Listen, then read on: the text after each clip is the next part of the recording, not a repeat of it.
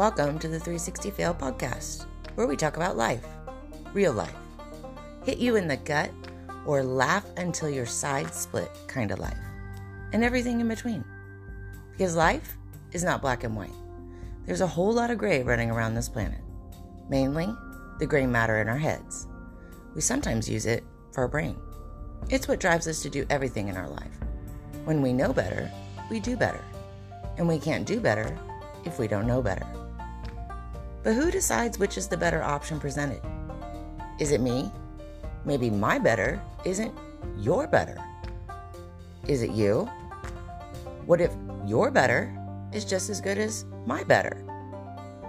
Or is it someone who may not even be present to make the decision, who decides which is better? What if there is no better way at all? Well, life on planet Earth is complicated, right? Some of us try to make the best of it.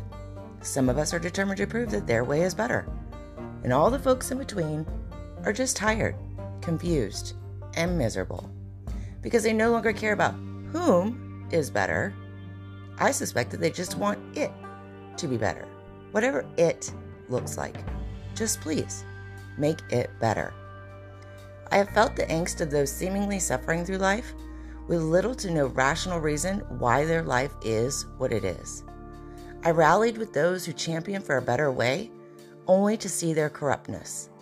I fight with those who do nothing to improve their way of life, with a hopeful heart that God is listening. There's little to no doubt in my heart, mind, and soul that there is a power greater than myself in charge of this universe.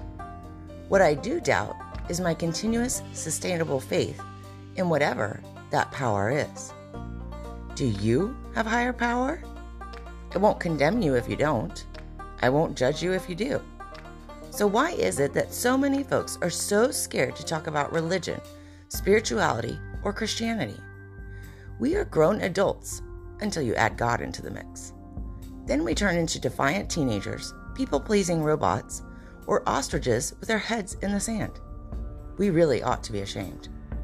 What happened in your life that led you down one path or another? I'm just talking about your experience and my experience. I could Google all kinds of statistics on every religion, spiritual, undecided, and atheist on the planet. But I want to know about you, because you matter. And so do I. We all matter. So just for a few hours this year, let's put down our swords and talk. Really, just talk. Not for any other reason than I just want us to get to know each other more intimately. So enough of the politeness, enough of the unstated rules. The time to talk about God is now. If for no other reason than to stop walking on eggshells for fear of misunderstanding or offending another human being. I respect your differences, and I expect the same respect in return. This series is called Truth or Dare. You can take from that what you want. In my mind, it is just that. Are we going to be truthful with ourselves and to others about our core belief system? Or do we take the dare because we lack conviction in answering with anything like certainty regarding the matter?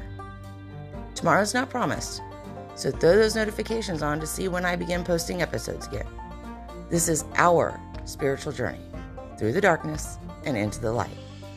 Let's take each other's hands and trust that we are both exactly where we should be. Namaste, Mary Ann.